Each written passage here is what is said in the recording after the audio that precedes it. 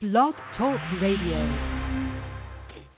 Hi, everyone. Welcome to the Born to Talk radio show. I'm your host, Marsha Waiteka. Conversations plus connections equals community. Those are my 3 C's. The heart of my show is what's your story? It's my belief we all have stories. Some are similar, others are uniquely different. Storytelling brings the passions of my guests to life through our conversations. So be prepared to be entertained, informed, and inspired. Welcome to today's show. Happy Monday, everybody, my favorite day of the week. And I want to welcome you to my show today where my guest, who my guest is Bahar Ansari. She is a practicing attorney and the co-founder of Case One. Welcome to the show, Bahar. Thank you. I'm really looking forward to sharing your story today. I don't think I've ever had a show in these 3.5 years where we have focused specifically on law and the law practice. And I'm looking forward to being educated by what it is that you're doing. I think it's fascinating when I read about you on your websites.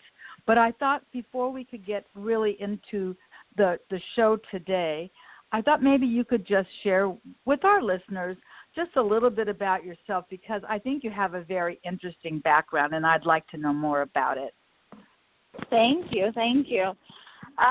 So my background, where do we start? I'm originally from Iran. I actually grew up in Iran until I was around 15. I actually started high school here, so English is my second language. And I moved out here when I was in high school, in Southern California with my family. And started obviously attending school. Had no idea what I would be when I grew up. So in high school is when I got the jokes that you argue so well, you should be a lawyer, which is not at all what being a lawyer is about, by the way. If anybody says that to you, that you're a great arguer and you should be a lawyer, don't be a lawyer. That's not true. So I kind of got the idea planted, and obviously, being from Iran and having, super political parents and they were always in the law and always talking about the law, the lack of law or right. So it's something that I was always interested in. So the more I read about it, I realized that that's what I want to do at a very young age. So kind of everything else after that fell into place of where I want to go to school, what I want to major in, and all of that. So I was a mini lawyer to start with, and that never changed.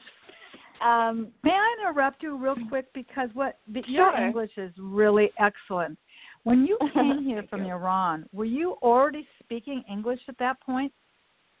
A little bit, yeah. So my parents were educated here in the States, and they moved back to Iran right before the revolution happened, and then they got married and had kids. So it was always important for them to teach us English and put us in English classes, because they knew they would move back eventually. Having 2 daughters in that system wasn't really what they wanted, so they kind of prepared us for a move. That's interesting. Okay, so go on. I didn't mean to interrupt, but I was very curious about that. So now your education begins, and where did you go to college? I went to college in Orange County, where we moved to. We moved around so much initially, so when we got settled here, I didn't really want to move anymore, so I went to college locally in Orange County, and then I went to university, to Cal State Fullerton, and I also went to law school in Orange County. I went to Whittier. Unfortunately, I was starting law school in 2008, 2009, which was the worst time in the economy, so I went to where I got the most scholarships, and it was a great school.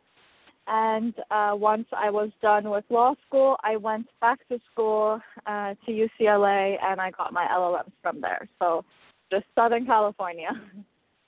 No kidding. Well, that's terrific. So you mentioned sort of your background with being with parents that had an interest in what was going on in the country.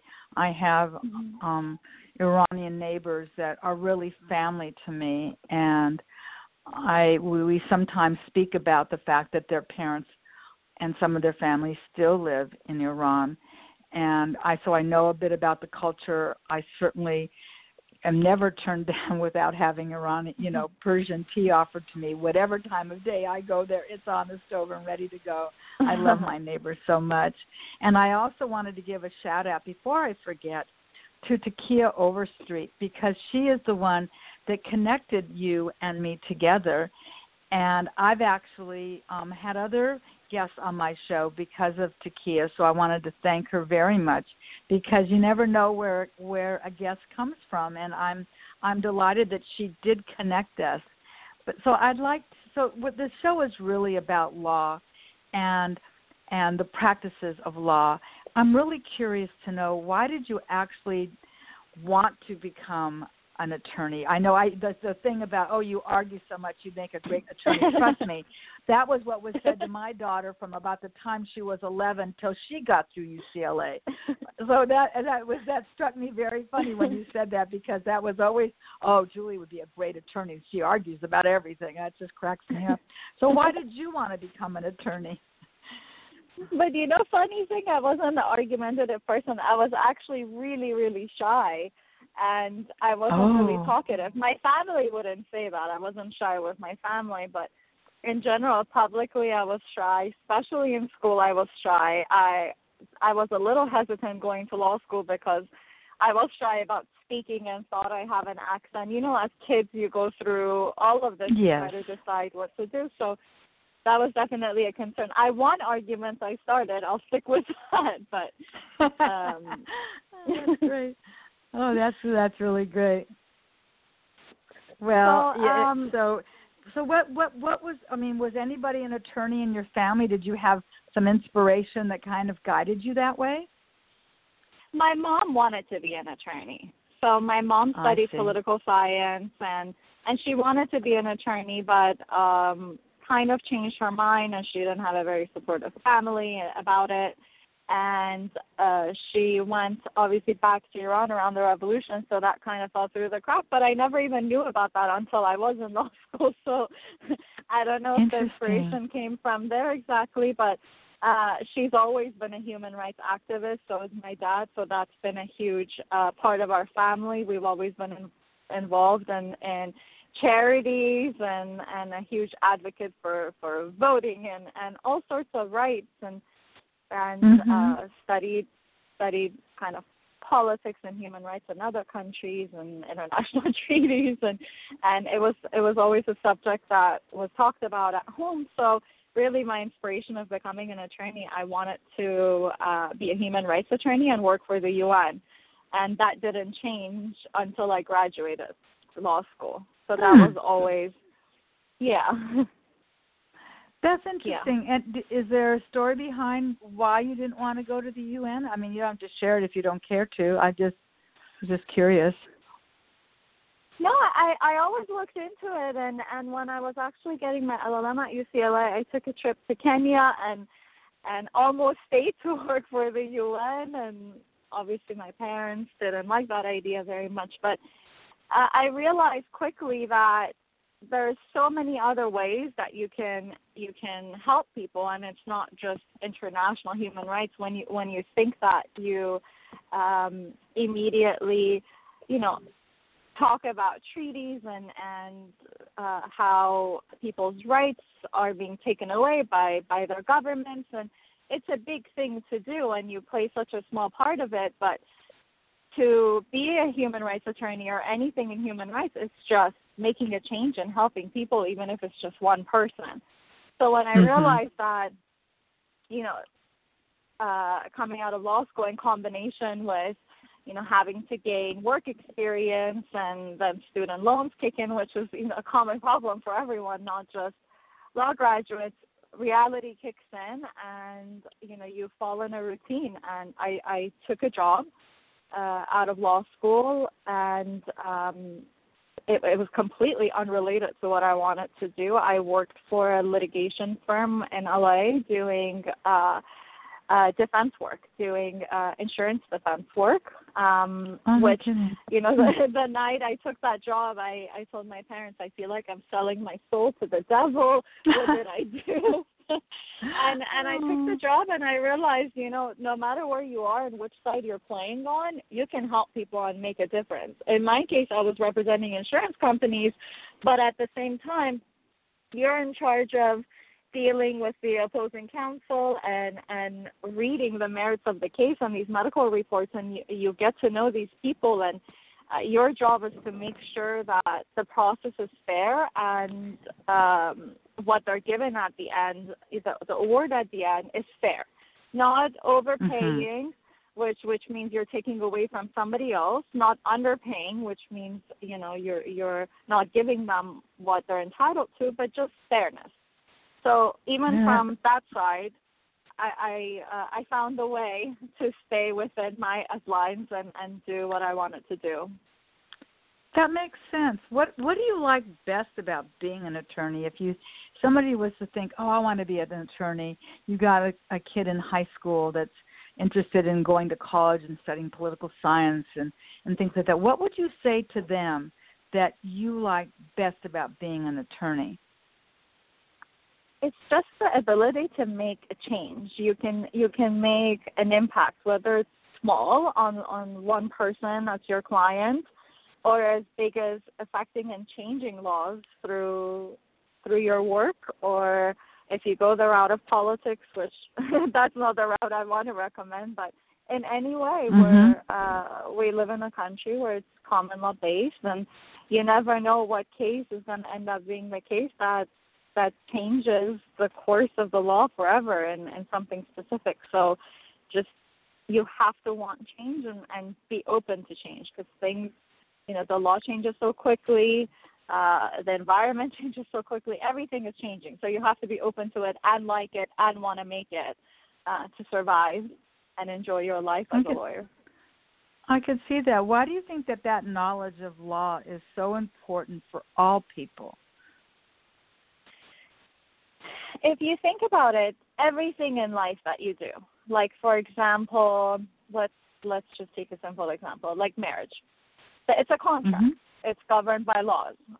Parenthood, guardianship, governed by laws. Any sort of financial transaction, whether it's business, personal, gift, governed by laws. There's some sort of tax consequence. Anything that you do, you can somehow pinpoint it to the rules and regulations. And I have so many examples, like countries, different country relationships by different treaties, any business relationship by partners. So you can start from a tiny level of just your immediate family and friends and your relations with them, your relations with the places that you live, landlord, tenant, ownership, whatever it is, your relationship with the government, whether it's the commercial, criminal, taxes, whatever it is, your ticket, your driving, anything that you do involves laws. And the more you know and the more knowledge you have, the more you can stay within those guidelines and let's just say not get in trouble. So it's important to have knowledge of the laws, and it's important to know what your rights are to be able to identify when you've been walked all over or when you have a case. That's so fascinating, because I never really thought about that. But I guess it's really true. There are all kinds of laws in our everyday life that, many of us don't think about until there becomes a point where you feel like you need legal help. But I never really thought about the applications of how you just said that. Getting, like you said, getting a ticket for a camera catches you going through the red light, but you didn't feel that was true, and there was malfunction in the light, and who's going to represent you? That's really fascinating. That was a really terrific answer. I appreciate that, but I know that it's really. What's that? The law is really looked at kind of like the ER, that people don't approach a lawyer or get help until it's absolutely necessary, until there's some urgency and something has happened. Whereas if you look at it in like a preventative care way, you can avoid all sorts of issues that could be really time-consuming and costly. For example, if somebody wants to start a business and they don't really do their homework and form the right agreement or file the right forms even, it could have really grave consequences at the end. So if you understand, at least just understand the law to know when you should ask for help before anything happens, then you've really saved yourself a lot of time and money. Yeah, I know for myself personally, just speaking from a personal position, you know, you reach a time in your life where, you know, you have property and you have children and you realize, my gosh, if something was to just happen suddenly, you know, where does your money go and how? So you have to hire an attorney, and of course, and you want to put your money, your house into a trust, and of course, and you know, when I think about that, and I think, well, I don't really have any parts of my life that involve law. Well, yes, I do. Now that you put it like that, preventative, like you say, like before you get to the emergency room, let's get this, you know, let's get this in place. Do you want a directive about your health if something should happen to you? I guess, you know, really, it's really a positive as opposed to anything negative. It's a way of protecting yourself and informing yourself, and I think that's, you know, I think that's really, really important, and particularly what's important to you is how to help immigrants. Is that right? Why is that so important to you? Well, besides the fact that I am an immigrant, I really believe that the first human right, you know, aside from the basic things, is a freedom of movement and immigration, just worldwide, not just to the U.S., is really important. Not everyone in the world wants to live in the U.S. There's a huge population actually moving out of the U.S. and migrating to other countries. So just freedom of movement and just being familiar and understanding a brand new system is very difficult. And we had a lot of challenges as a family when we moved. So it was something that was always close to my heart. And besides my personal experience, I really didn't have any exposure to it in school or anything. So it was something that I was passionate about, and I chose to practice and never looked back. Yes, my neighbors are working with this, you know, situation of immigration right now with their aging parents and getting them, you know, lawfully into the U.S. It's not an easy process.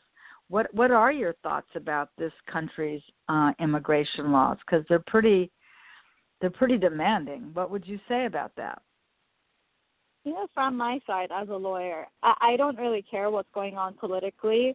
The point is laws change, especially in this area, so rapidly. And for people, it's hard to keep up and understand. Even as lawyers, it's hard for us to keep up and understand what's going on and what new regulations are coming out. All right, this new thing was just issued. What's going to happen with these people? What's going to happen with this deadline? So it's a complicated system, and it wasn't built to be a system for you to have to be represented in. It's kind of like the family law system where you still need attorneys, but it was built for you to be able to do it yourself. But unfortunately, it's not clear enough for people to understand. And more likely than not, if you are immigrating somewhere, you're not speaking that language. So it's difficult to navigate the system as is, let alone with the changing political climate. So it's I think it's a really important area of law. It's rapidly growing, and it's getting more and more complicated. And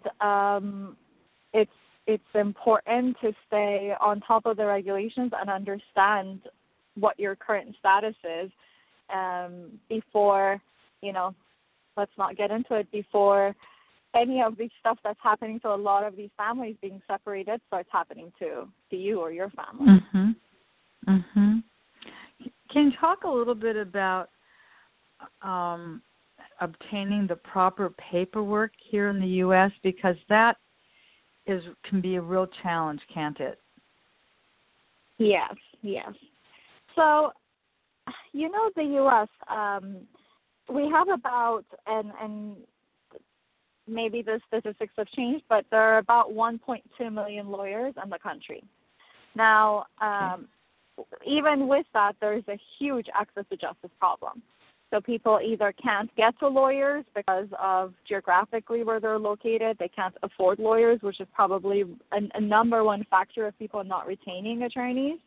And they're not getting the proper paperwork or permits necessary when they get here or even before they arrive. The biggest problem politically, everything that's spoken about is about mostly illegal immigration. Now, why are there so many illegal immigrants? Forget about the political aspect of it, but some people just don't have the proper advice or the proper paper, or just missed the deadline, or something innocent may have happened. So with just knowledge of what's necessary and, accessible and affordable legal services, this wouldn't be such a big problem. Or it shouldn't be such a big problem, I should say. Right. Right. I suppose it's like anything that you don't know about is finding solutions. And I believe that this is part of what you and your partner's business is all about. And you have two companies. And I thought we could spend a little bit of time now talking about Case One, because that was the first company that you co-founded with. Do you want to tell us about your partner and a little bit about what this company is all about? Sure. So Case One is our first company. We launched it in the U.S. a couple of years ago.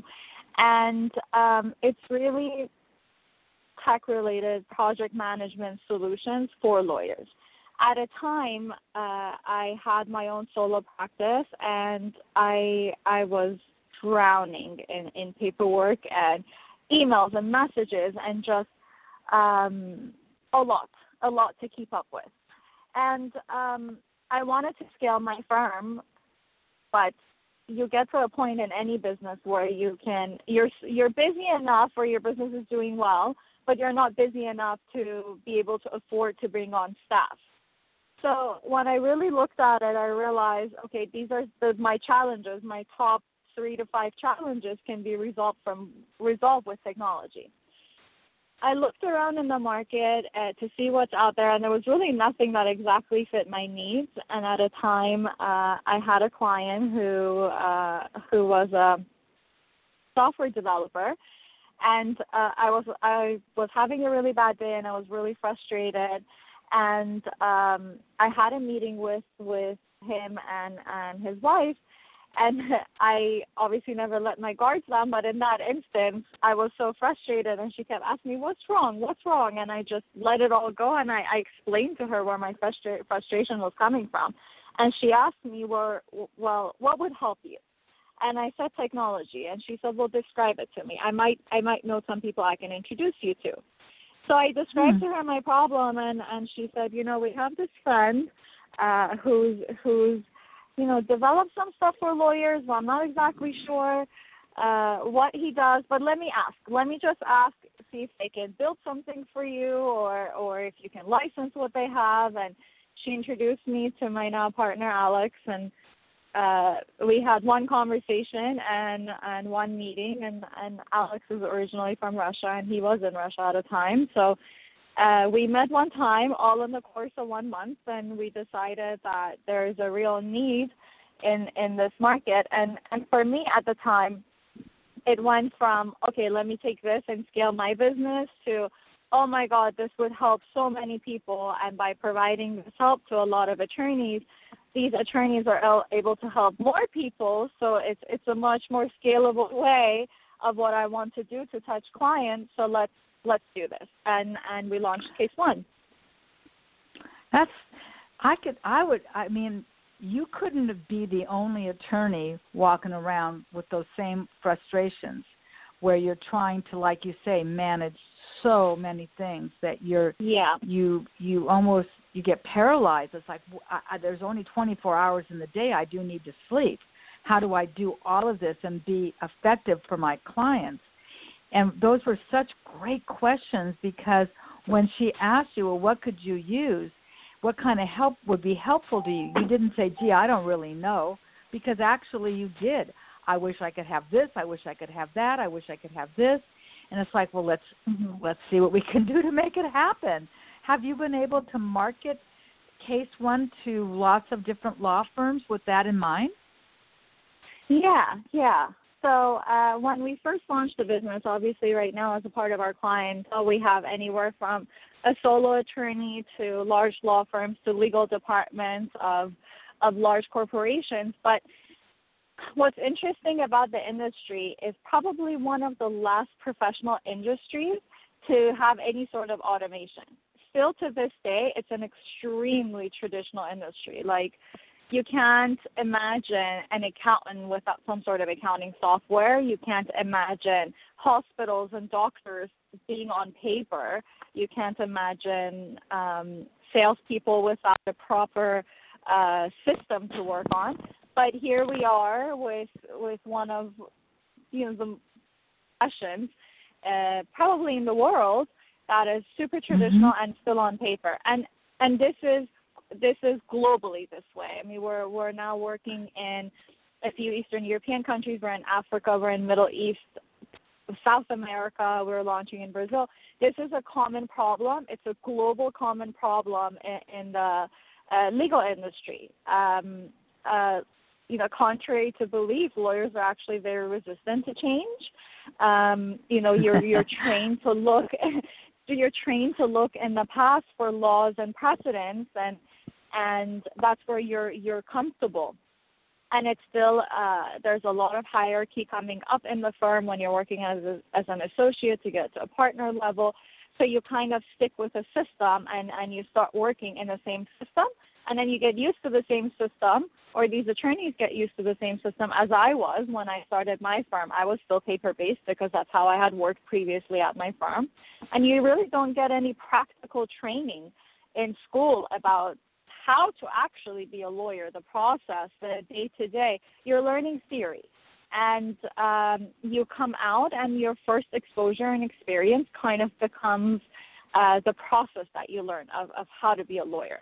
And still to this day, it's an industry that's billions of dollars annually, and it's still about less than 30% penetrated technology-wise. That means lawyers are using, Outlook for email and probably Word or Excel for something, and that's about it. I mean, some law firms, to be fair, are a little bit more advanced and are using some sort of billing solution or combined with other software, but still the day-to-day is very much labor-intensive and has a lot of paper pushing in it, which is not at all why a young lawyer went to law school for. So it's a little bit of a shock coming out because the practice of law isn't what you imagined it to be. And right. Go ahead. I'm sorry. I didn't mean to interrupt. Go ahead. No, go ahead. I have lots to say. Well, it's really interesting because I'm reflecting on some of the things you're saying, and I'm sort of processing some solutions in my mind, thinking, gosh, it just as a side note about law, I mentioned before that my daughter went to UCLA, and actually she was a theater arts major, so was her best friend, and then her best friend went in. And what was very interesting that you had mentioned is, just because you studied political science doesn't necessarily mean you're going to be an attorney. What she found as someone that had a theater arts degree, that was very applicable to being an attorney because there was presentation, there was, compelling evidence, not that you're acting out a role, but you can use vocal variety and you can speak and you have confidence because you've been on stage and you've performed, and it was just a different level of performance. And what I was thinking is, at some point it seems like what you're just describing should be part of the curriculum for people in law school. I don't know if that's down the road, but the technical solutions of being effective as an attorney, I can see would be, really important, and maybe that's down the road for you. But it did enter my mind when you talked about, when you come out and it's just not really what you were expecting. It's really fascinating to me. Yeah. I myself was a communications journalism and business major undergrad, so I wasn't a political science or typical law-related majors, and there were a lot of other students in my school with art background and all sorts of even science backgrounds. In law, there's really no requirement, so you come with a vast experience in other fields, which makes you more relatable in practice. I mean, for me, it was important to develop, writing skills and analytical skills. So I chose those two majors, but I also loved writing, and I was always in family businesses, so I was also interested and had an understanding of it. But it's been very helpful for me to come from a different background and be exposed to all. Yeah, I think that's great. But so as far as the courses, yes. There are some schools that are actually offering it now. Very few. I could count them on one hand. Hopefully it'll be something that will be more common. But, forget about looking at it from a lawyer's perspective. Yes, it's a lot of heavy lifting involved on the part of lawyers, and we want to focus on providing these solutions to make their lives easier, to, have them work in their passion. I don't think anybody spends 3 years in law school and spends so much time studying for the bar, sits for a 3-day bar exam with 50% bar passage rate in California on average, to graduate and do paperwork. You were passionate about it to put so much in it, and we want to put these young lawyers or whatever age lawyers back into living and working in their passion. Makes a tremendous amount of sense. So when did you launch Case One? When did that start? 2 years ago, January of last year. Okay. And just for people that are listening, if they wanted to look you up, and we can talk more about this as we go through, I just wanted people to know that if they wanted to look up Case One, that it would be spelled CASE.ONE. So that's how they can easily find you on the internet. But you started a second company, which it's like, well, if one company is great, why wouldn't you be better, right? Oh my gosh, you're so ambitious. I applaud you in your ambitious and your direction. So then you started most recently something called Second Law, right? And I'd like to hear what that's all about. So with Case One, when you provide technology tools to automate a certain part of the process, it directly affects clients in a way that if your overhead costs are lower and if you spend less time, especially those lawyers who are billing by the hour, there's a huge amount of cost savings that could be passed on to clients. If you don't have a wood-paneled office you're paying for, with expensive assistants, with anything you can think of, with a person just processing files and paperwork, when your overhead is lower, you can reflect that in the pricing that you have for your clients. And I don't have to say this, that it's public opinion that attorneys are really expensive, and it's true. Because of lack of automation. So when we started selling Case One into law firms and legal departments, we face a huge amount of resistance. So step one of the sales process is always convincing them why technology is good. They're afraid of technology. They don't want the change. They say that they're too comfortable. And then the second part is then convincing them that our product is the better one. So it's difficult to manage that cultural change. And we faced a lot more resistance from small to mid-sized law firms, surprisingly. So we decided to go back to my original idea, which was to implement technology for my own firm and build a law firm that's purely based on technology, which it doesn't exist in the world. It's the first of its kind, to be able to provide legal services at a fraction of the cost. So some law firms choose to implement technology and, really increase their profit margins. In our case, we decided to build a law firm based on technology and pass off our 75% savings directly onto the clients.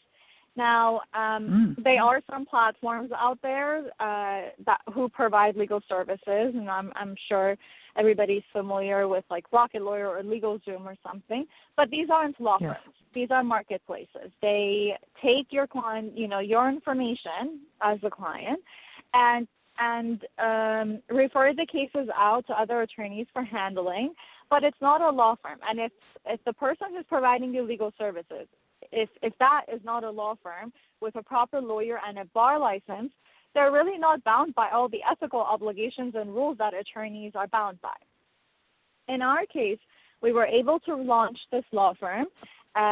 We actually don't have an office, so everything is online. Obviously, for locals, we're able to meet, but originally at this point, we're starting with immigration practice, and we have all sorts of other services coming. But,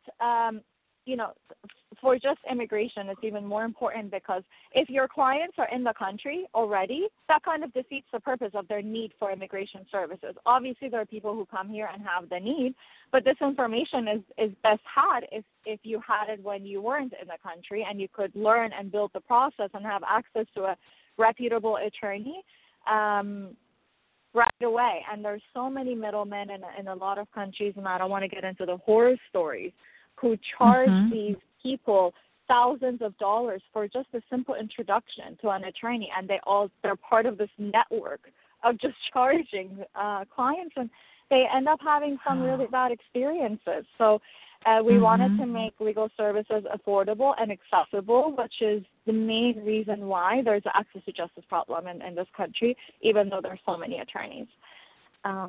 So we launched Second Law, and Second Law really stands for second chances, a second generation of law and lawyers, just second law, meaning a new law, a new legal system. So that's why we launched Second Law. It's interesting, Bahar, because I'm looking at your website, and if people wanted to look at this website, it's the number 2, N like Nancy, D like David, .law. And you provide a ton of services, not just immigration services, employment law, family law, business law. I mean, all personal injury. I mean, your website's very, very comprehensive and really well done because it tells people what you can offer. But like you said, without having me as the client have to pay $15 to park in Santa Monica for a 1-hour visit. You think of that movie back in the old days called The Firm, billable hours, right? It's that term still resonates, and that movie was, 20-plus years ago.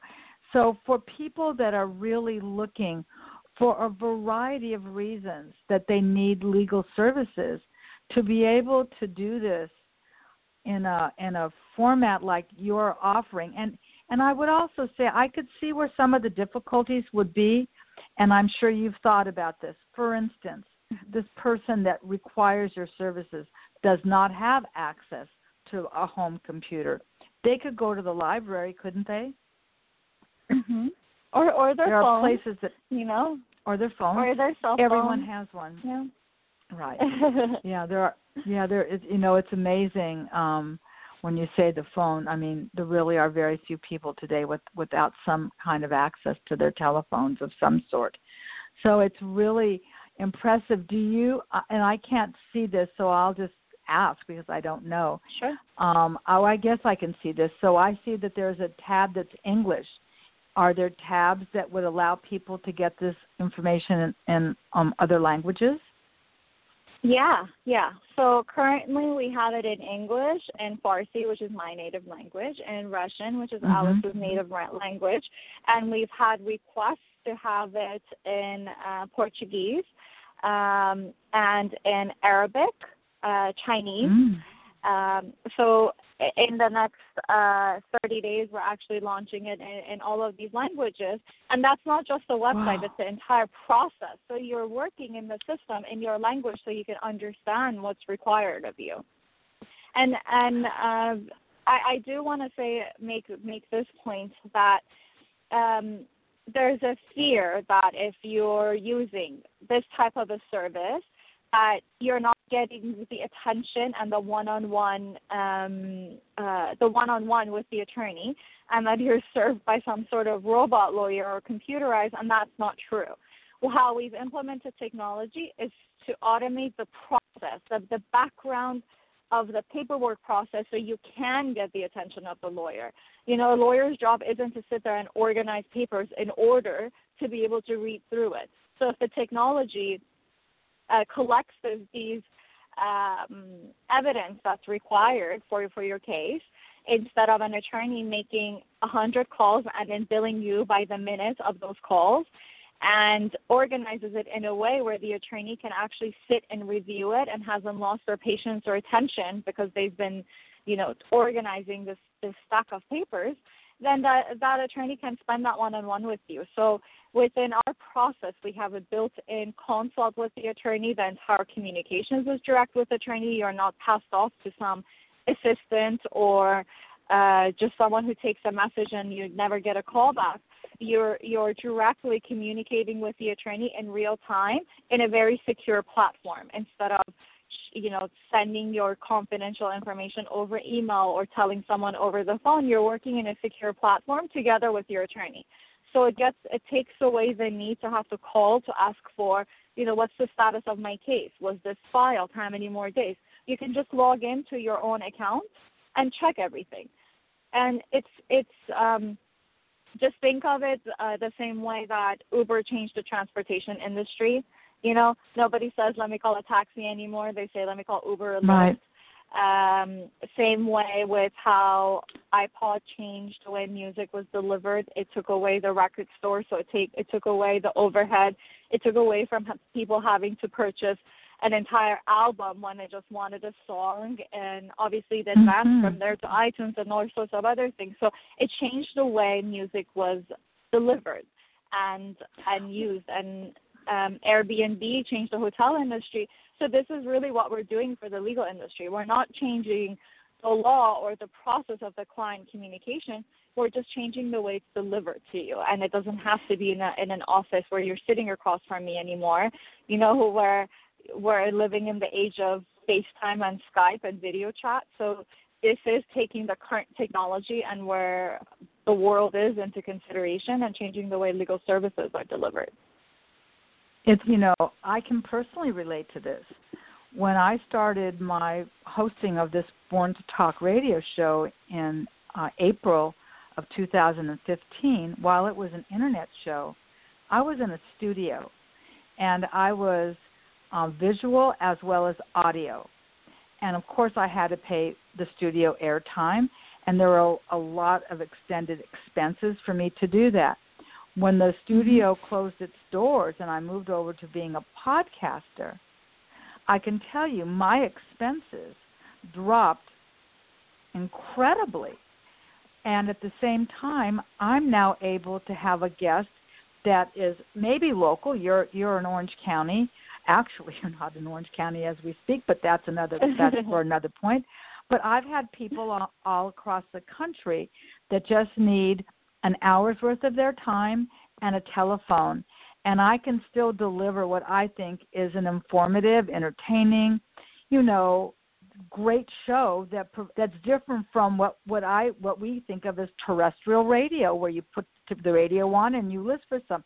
Now you go to your iPhone and you look for podcasts. It's embedded on your phone. You type in Born to Talk radio show, hit subscribe, and there's my shows.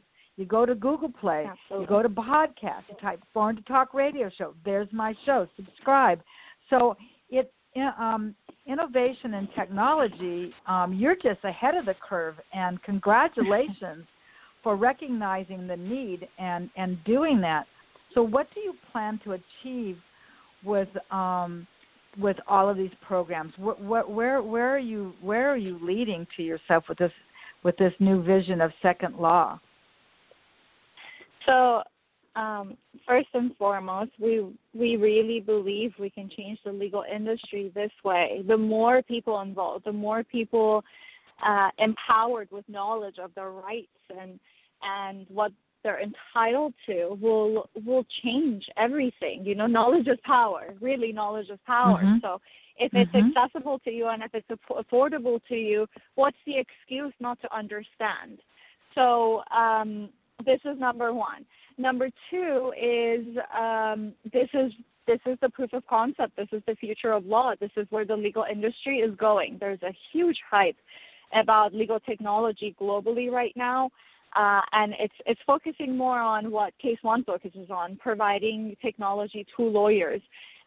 But a lot of companies don't go a step further, and a lot of it has to do with the current ethical rules and regulations for attorneys, but nothing is impossible. And with Second Law, we're able to walk that line and provide legal services. And just with the immigration alone, you know, going back to where we started and what I believe in freedom of movement, we're not stopping just at the U.S. We're actually adding countries as we go.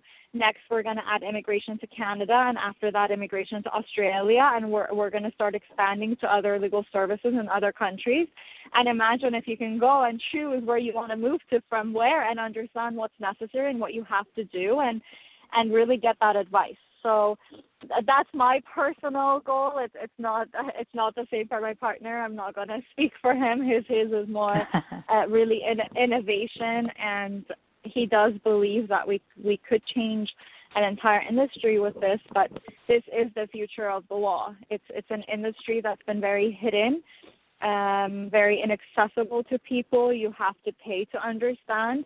And that's not the way our world works anymore. It's the age of internet. You have access to everything, and there's, in my opinion, you can go online and read about anything and get self-taught. I learn all sorts of things online. Like I've learned an entire how to do marketing by myself online. Law is no exception. There's more and more things online, but there's something to be said about retaining a professional expert and saving your time and avoiding mistakes. So if we can provide this, and if other law firms can provide this, we can altogether get rid of this access to justice problem and change the system. Well, I was thinking another application that you didn't mention that many of us can relate to when you talk about this kind of technology is the medical world. Now we have portals. Sure. Now we can go visit our own medical records. We never used to be able to do that before. And so I think that I don't know that anybody else is doing what you're doing, but the need is just dramatic. And I would imagine, like you say, not just launching that here in the States, but in other countries as well. We're living in a global world now, and you had mentioned at the top of the hour how some people are leaving for a variety of reasons. Could be just plain employment. Could just be that the family is living in another country, they're aging, and the younger generation wants to be where the older generation is. So, I mean, I can see lots of reasons why people could utilize these services. And as you said, you know, if you offer these services in more than one language, and people can Google. I mean, I'll sometimes just ask Siri questions because I want to know the score of a ball game. I mean, we didn't do that, 15 years ago or however long ago we started doing those things. So I think that this is just really exciting. What kind of feedback have you received from people since you've launched your company? So far, it's been very positive, which is not what we expected. We did expect a little bit of criticism, which means there's room for improvement. There's always room for improvement, but people have given us great feedback, from same things that we say about what happened with other industries to the fact that this will provide attorneys the freedom to live anywhere in the world, in any state, and do what they love, be on the beach and work. And the same with clients. Instead of taking a day out of, you mentioned LA and your $15 parking ticket, let's not forget about traffic. And then sitting in an office and waiting for someone just for an hour of face-to-face and then going through the same, that's the whole day. And our hours as attorneys are the same as your work hours. So that means you have to take time off from work. With this, you don't have to do that anymore. Everybody has the freedom of living how they want to live. And when we started, we kind of talked about how, I guess before we started, when we were off the air, we talked about gigs and project-based works and how it's increasing a lot in the current economy. This is just another tool for lawyers as well. That's not someone you can think of who could do this, but they absolutely can, which means your lawyer will respond to you at night or over the weekend or be on your time zone, and you don't have to sit and wait and worry for 3 days to get a response. And the attorney will be happy to do that because they're on a beach with their phone, so why not? They don't have to make the same drive as you to the office. So it is, it's been very positive feedback, luckily, and we're grateful for that. Oh, I bet. Do you think that this is the future for law? Do you see that more and more people will be doing this kind of practice? Yes, absolutely. And there's a lot of hype in if you read just legal tech news, and I hate to use the sentence, but it's true. They say grow or die, and it goes for businesses, it goes for people. If you don't change and grow, that means you're dying, you're reversing, and you're staying, which means you're not growing with everybody else. It's the same for businesses. It's the same for law. So this is the way things are going to go. A lot of other markets, like I keep going back to Uber, or iPod, or Airbnb, it changed because of the market's expectations. It's because you as a person don't want to call a cab and wait and not see where that is, who that is, are you safe, blah, blah, blah. You wanted to use the phone app, and it was a generational change. And it will be the same for the law right now. Most people who are, a lot of CEOs, a lot of company founders, a lot of decision makers at the time of marriage right now or having children are millennials. And right. Their expectations are completely different. They don't want to talk to somebody on the phone. They don't know what fax is. So for them, these are the types of services they're looking for. They don't want to call someone. They want to go online and check. They rather avoid the communications because of efficiency. So there's also statistics that say in the next, about 4 years, less than that, 80% of attorneys will be millennials. So their way of providing services as decision makers will also be different. So this is definitely where the future will be. I can see that. Besides law, you have some other areas that you are really passionate about, don't you? Because your this new way of living as an attorney provides you that opportunity. So what else do you love? I'm involved with a lot of charities. There are a few that are really close to my heart. Animals. There's some charities I'm involved with that involve animals. I love to travel, and I'm lucky enough that my job provides that opportunity for me. Sports. Mostly traveling, but sports as well, fashion, just anything, but my heart and soul is in traveling, and I haven't had a lot of chances to travel a lot the past couple of years because of work. I am traveling a lot for work, but that means I'm in a conference or in a meeting and don't get as much of a chance to get immersed in a lot of cultures, but that's my passion. And we spoke earlier, I'm actually coming back from Arizona right now. I had taken 3 days to go to Sedona, which I love, to just be in nature and do hikes and turn off. And I'm a huge advocate for technology, but, I unplug. So I took 3 days and kind of, barely check my emails and check my phone and try to stay away to just recharge and refresh and prepare for a busy life. You know, that's so important to all of us, and I've said this oftentimes on my show because it still resonates so profoundly for me. I had a millennial, and it's like, oh, you had a millennial, but I had a millennial on my show. She was very accomplished. She was an actress. She had written a book, blah blah blah. And this was, gosh, it was a couple of years ago. It might have even been 3 years ago. And I was just sort of lamenting about, gosh, I'm just so busy. And she says, I don't use that word. I said, what word do you use? She said, I don't use busy. I use productive. I'm productive. That's how I like to think of my time. And it's fascinating because it's always stayed with me. So you just mentioned Sedona. Is that the way that you can just find some balance for yourself to just be out in nature? Because I know that's what I need. That's what I look for. I do. It's, you know, I'm still learning this, and it's so hard to do, to just be balanced, you know, find the right balance. And usually in everyday life, I try not to work on Sundays. You know, I break down Sunday evenings, but Sundays during the days are from my family.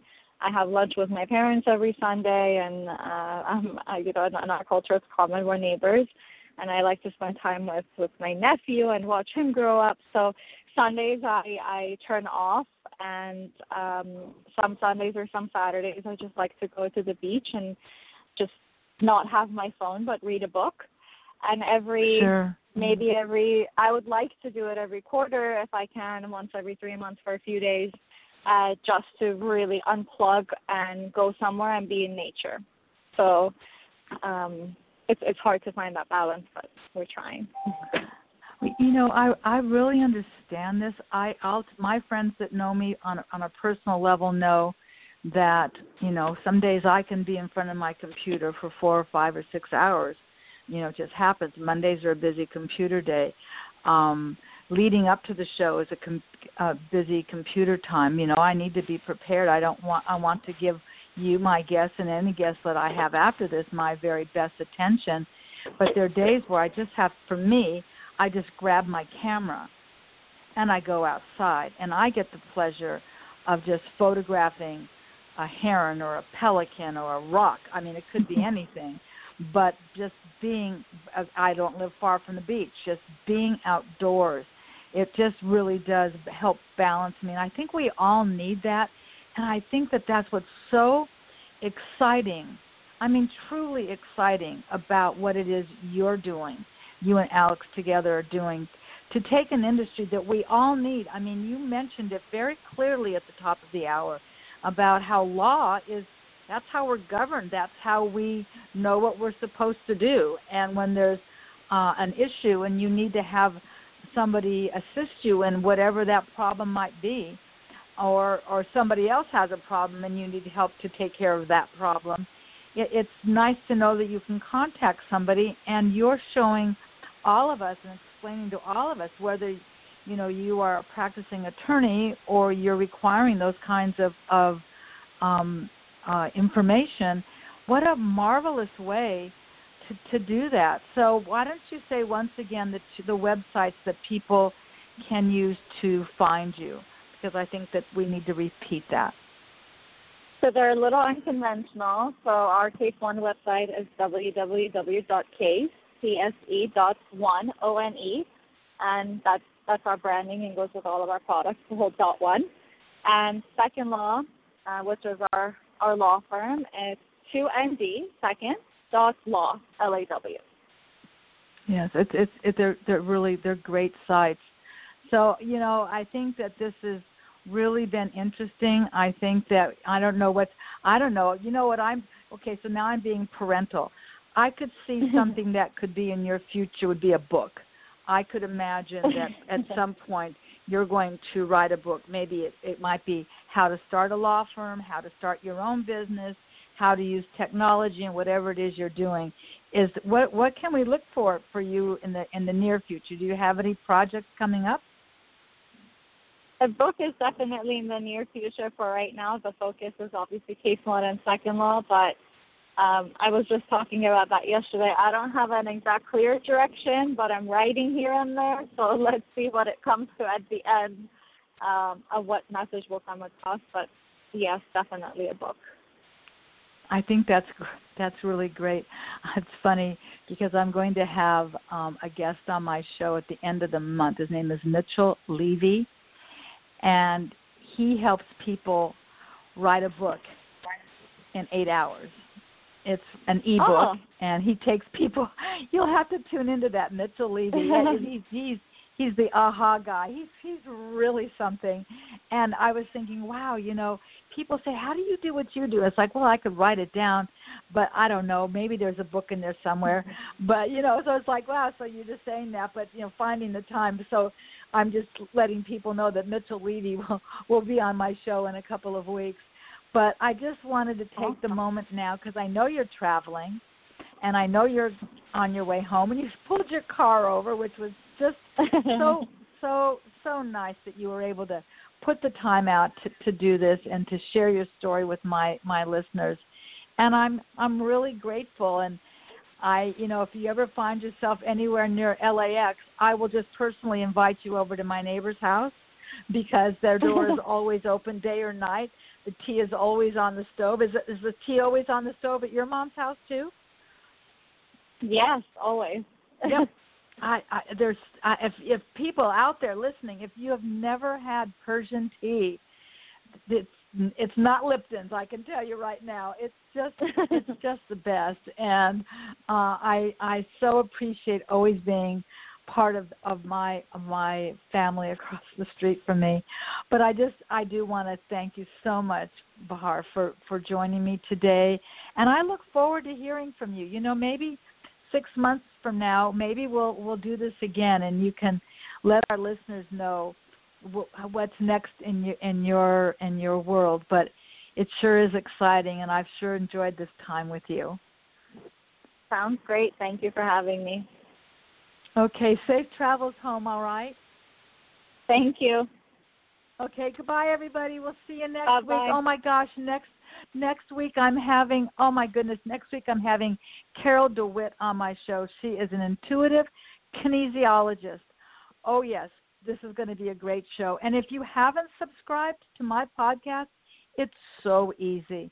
If you have an iPhone, your icon is already there. Just hit Born to Talk Radio Show, subscribe, and all my shows will line up there whenever you want to listen. If you're on the Android side, just go to Google Play and do the same thing. Type podcast, Born to Talk Radio Show, and you won't miss any of these interesting shows week after week after week. I'm so very grateful for my life. And now, as a side note, I'm getting ready for my Dodger game because we're playing Game 3 tonight against the Brewers. So go Blue. And thank you again for joining me, Bahar. I'll see everybody next week. Bye for now.